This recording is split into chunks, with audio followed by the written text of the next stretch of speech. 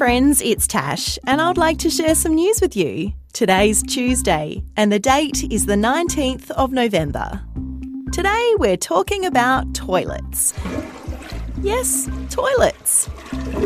That's because it's World Toilet Day.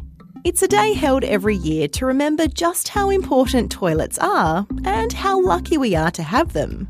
Toilets have been around for a long time. For some people, a toilet was just a pot that was emptied out every now and again, often straight out the window. But over the years, toilets have changed. In the 1800s, flushing toilets were invented, and pipes were created to take our waste away safely. People discovered that if we could flush our waste away, we were less likely to catch nasty germs or diseases and get sick.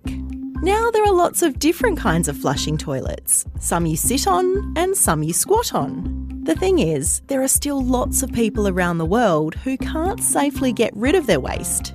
More than 4 billion people, in fact. That's a big problem. So this World Toilet Day is all about making sure no one is left behind without a safe way to get rid of their number twos. And that's the end of news time for today on ABC Kids Listen. Let's catch up again tomorrow.